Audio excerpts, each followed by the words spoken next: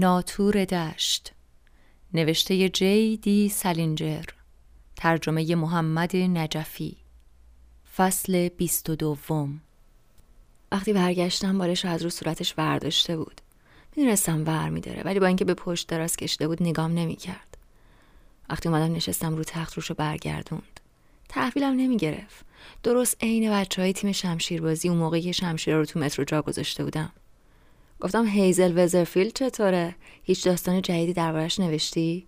اون یکی برام فرستادی تو چمدونم تو ایستگاهه. داستان خوبی بود. بابا میکشدت.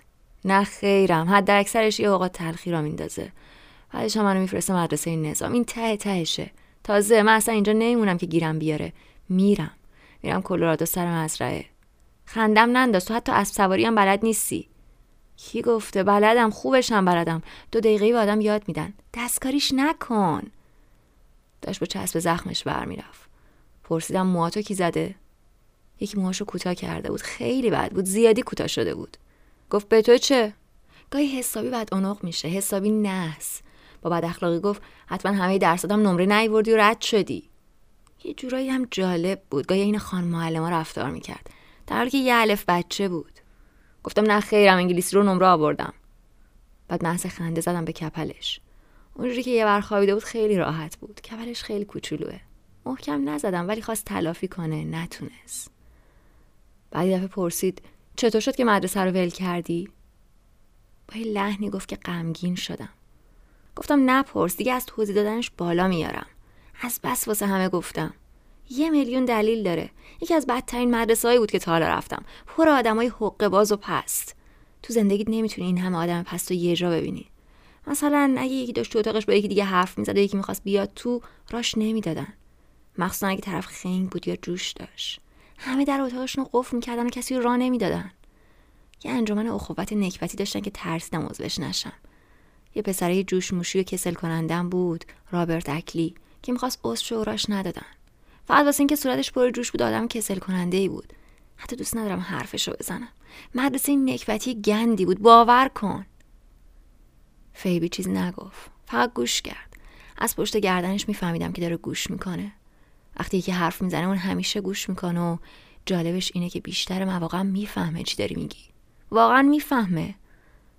بازم در مورد پنسی حرف زدم. همچین بدم نمیومد. گفتم حتی چند تا معلم خوب مدرسه‌ام حقه باز بودن. یه پیرمرد بود به اسم آقای اسپنسر که زنش همیشه واسه آدم هات چاکلت می آورد از این حرفا. آدمای خیلی خوبی بودن، ولی وقتی مدیر مدرسه ترمر میمد سر کلاس تاریخ اون ته مینشست بعد میدیدیش. همیشه میمد نیم ساعت عقب کلاس مینشست. مثلا قرار بود کسی نفهمه که اون ته نشسته. بعد یه مدت که اون عقب نشسته بود حرف اسپنسر رو قطع میکرد که 100 تا جوک چرت و پرت تعریف کنه. بیچاره اسپنسر خودشو میکشت تا زورکی یه لبخند بزنه یا بخنده. انگار ترمر یه شازده کوفتی یا یه همچین گوهیه. انقدر فوش نده. گفتم حالا آدمو به هم میزد. به خدا قسم راست میگم. بعدش هم روز پیشکسوت‌ها. یه روز پیشکسوت‌ها داشتن که همه اون عوضیایی که دور و بر سال 1776 از اون مدرسه فارغ التحصیل شدن با زن بچه‌شون میومدن و تو مدرسه ولو بودن. بعد اون یارو رو میدی که با 50 سال سن در زده اومده تو اتاق ما بپرسه میشه بره دستشویی ته راه رو بود. نمیدونم چرا اومد از ما اجازه گرفت. میخواست ببینه هنوز حروف اول اسمش رو در مسترا هست یا نه. حدود 90 سال پیش حروف اول اسمش رو در نکبتی مسترا کنده بود و میخواست ببینه هنوزم اونجا هست یا نه. واسه همین من و هم اتاقیم باش تا دستشویی رفتیم و مجبور شدیم همونطوری اونجا وایسیم تا آقا رو در مستراها دنبال حروف اول اسمش بگرده. توی همون حالم با همون حرف میزد و میگفت روزایی که تو پنسی بوده بهترین روزای زندگیش بود و کلی هم درباره آینده نصیحتمون کرد. پسر خیلی افسرده شدم. نمیگم آدم بدی بود، نبود، ولی حتما لازم نیست یکی آدم بدی باشه تا افسردت کنه. طرف میتونه آدم خوبی باشه و بازم افسردت کنه. کافیه موقعی که داره رو در مسترا دنبال حروف اول اسمش میگرده کشکی نصیحتت کنه. همین آدمو افسرده میکنه. نمیدونم، شاید اگه اونجوری از نفس نیافتاده بود خیلی هم بد نبود. ولی از پلا که اومد بالا به نفس افتاده بود و تمام مدتی که به حروف اول اسمش میگشت نفس میزد و سوراخ‌های دماغش خیلی مسخره شده بود و هی هم به ما میگفت تا از پنسی نرفتیم باید حسابی استفاده کنیم. خدای من فیبی نمیتونم بگم چقدر از چیزایی که اونجا میگذشت و چیزایی که اونجا بود بدم میاد. بعدش فیبی یه چیزی گفت. هر گوشه دهنش رو بالش بود و نشنیدم چی گفت. گفتم چی؟ بالشو از دهنت ببر کنار، اونطوری نمیشنوم چی میگی. تو از هیچ چی خوشت نمیاد. این حتی افسرده ترم کرد. چرا؟ چیزایی هست که خوشم میاد. چرا چیزایی هست که خوشم میاد. چرا میگی از هیچ چی خوشم نمیاد؟ برای اینکه خوشت نمیاد. از هیچ مدرسه‌ای خوشت نمیاد. 1,000,000 چیز هست که ازشون خوشت نمیاد. خوشت نمیاد دیگه. برعکس اشتباه میکنی. همینجا رو اشتباه میکنی. چرا اینجوری فکر میکنی؟ پسر داشت حسابی افسردم میکرد. گفت چون از هیچ چی خوشت نمیاد. راست میگی، یکیشو اسم ببر. گفتم یه چیز که دوست دارم. باشه. مشکل این بود که خوب نمیتونستم تمرکز کنم. بعضی وقتا تمرکز کردن خیلی مشکله. پرسیدم منظور چیزی که خیلی دوست دارم؟ ولی جوابمو نداد. یه وری اون طرف تخت خوابیده بود. 1,000,000 مایلی دور بود. گفتم دیالا جوابمو بده. چیزی که خیلی دوست دارم یا چیزی که دوست دارم؟ اونی که خیلی دوست داری. گفتم باشه. ولی مشکل این بود که نمیتونستم تمرکز کنم. فقط اون 2 خواهر روحانی یادم اومدن که با سبد حصیری کهنه و درب و داغونشون پول جمع میکردن. مخصوصا اون عینکیه که عینکش قاب فلزی داشت. با اون پسره تو مدرسه الکترون هیلز که اسمش جیمز کسل بود و حرفی رو که به این پسره از خودرازی فیل استابیل زده بود پس نمیگرفت. جیمز کسل پشت سرش گفته بود اون از خودرازی و یکی از دوستای فیل استابیل رفته بود گذاشته بود کف دستش.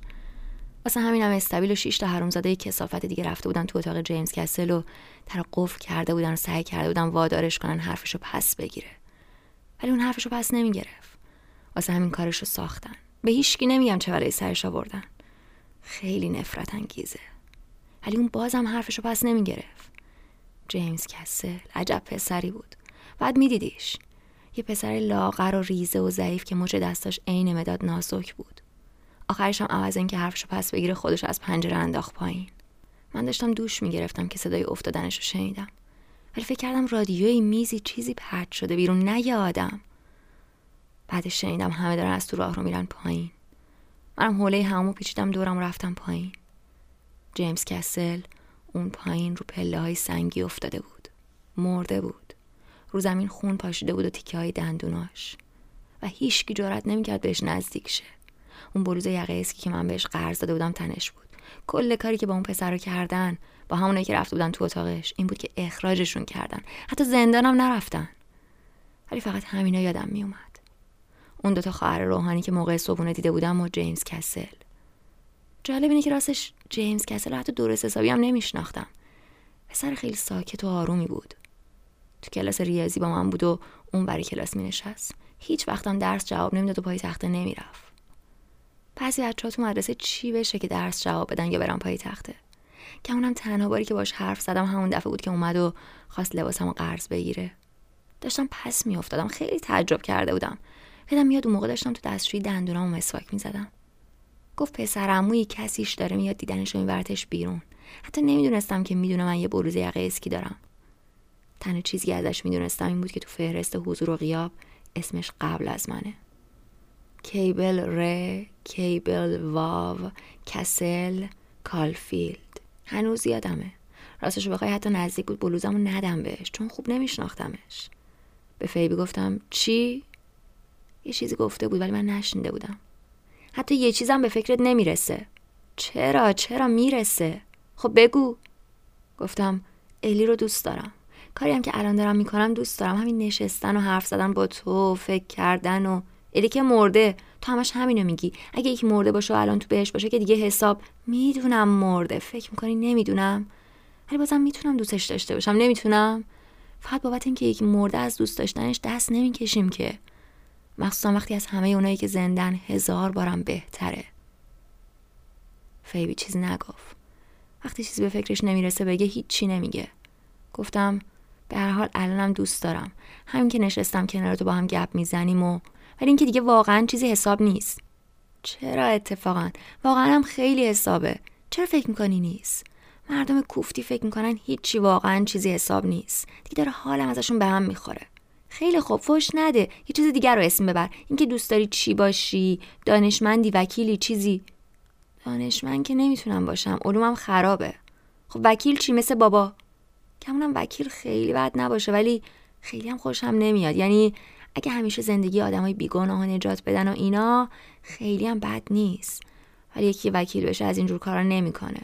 فقط پول در میاره و گلف و بریج بازی میکنه و ماشین میخره و مارتینی میخوره و قیافه میگیره. تازه اگرم جون کسی رو نجات بده از کجا معلوم که نیت خودش این بوده؟ شاید این کارو کرده که نشون بده وکیل محشریه تا همه بیان با دست بزنن پشتش و بعد از محاکمه کوفتی تو دادگاه بهش تبریک بگن. مثل همه اون خبرنگارای کثافت و اینا، مثل تو اون فیلمای گوه. آدم از کجا میفهمه که طرف حقه باز نیست؟ مشکل اینه که نمیشه فهمید. مطمئن نیستم فیبی اصلا فهمید چی دارم میگم یا نه. فقط یه الف بچه است، ولی اقلکم گوش میکرد. وقتی یک گوش میکنه خیلی هم بد نیست. گفت بابا میکشدت. ولی حواسم نبود. به چیز دیگه ای فکر میکردم. یه چیز مضحک. میدونی دوست دارم چی باشم؟ منظورم اینه که اگه حق انتخاب داشته باشم میدونی دوست دارم چه کوفتی باشم؟ فوش نده. چی؟ اون ترانه رو بلدی؟ اگه یکی اونی رو که از تو دشت میاد بگیره؟ دوست دارم. اصلش اگه یکی اونی رو که از تو دشت میاد ببینه است. اصلش شعره، مال رابرت برنزه. میدونم شعرش مال رابرت برنزه. راست میگفت. اصل شعر همونه. اگه یکی اونی رو که از تو دشت میاد ببینه. ولی اون موقع نمیدونستم. گفتم فکر کردم اگه یکی اونی رو که از تو دشت میاد بگیره است. به هر حال همش مجسم میکنم چند تا بچه کوچیک دارن توی دشت بزرگ بازی میکنن.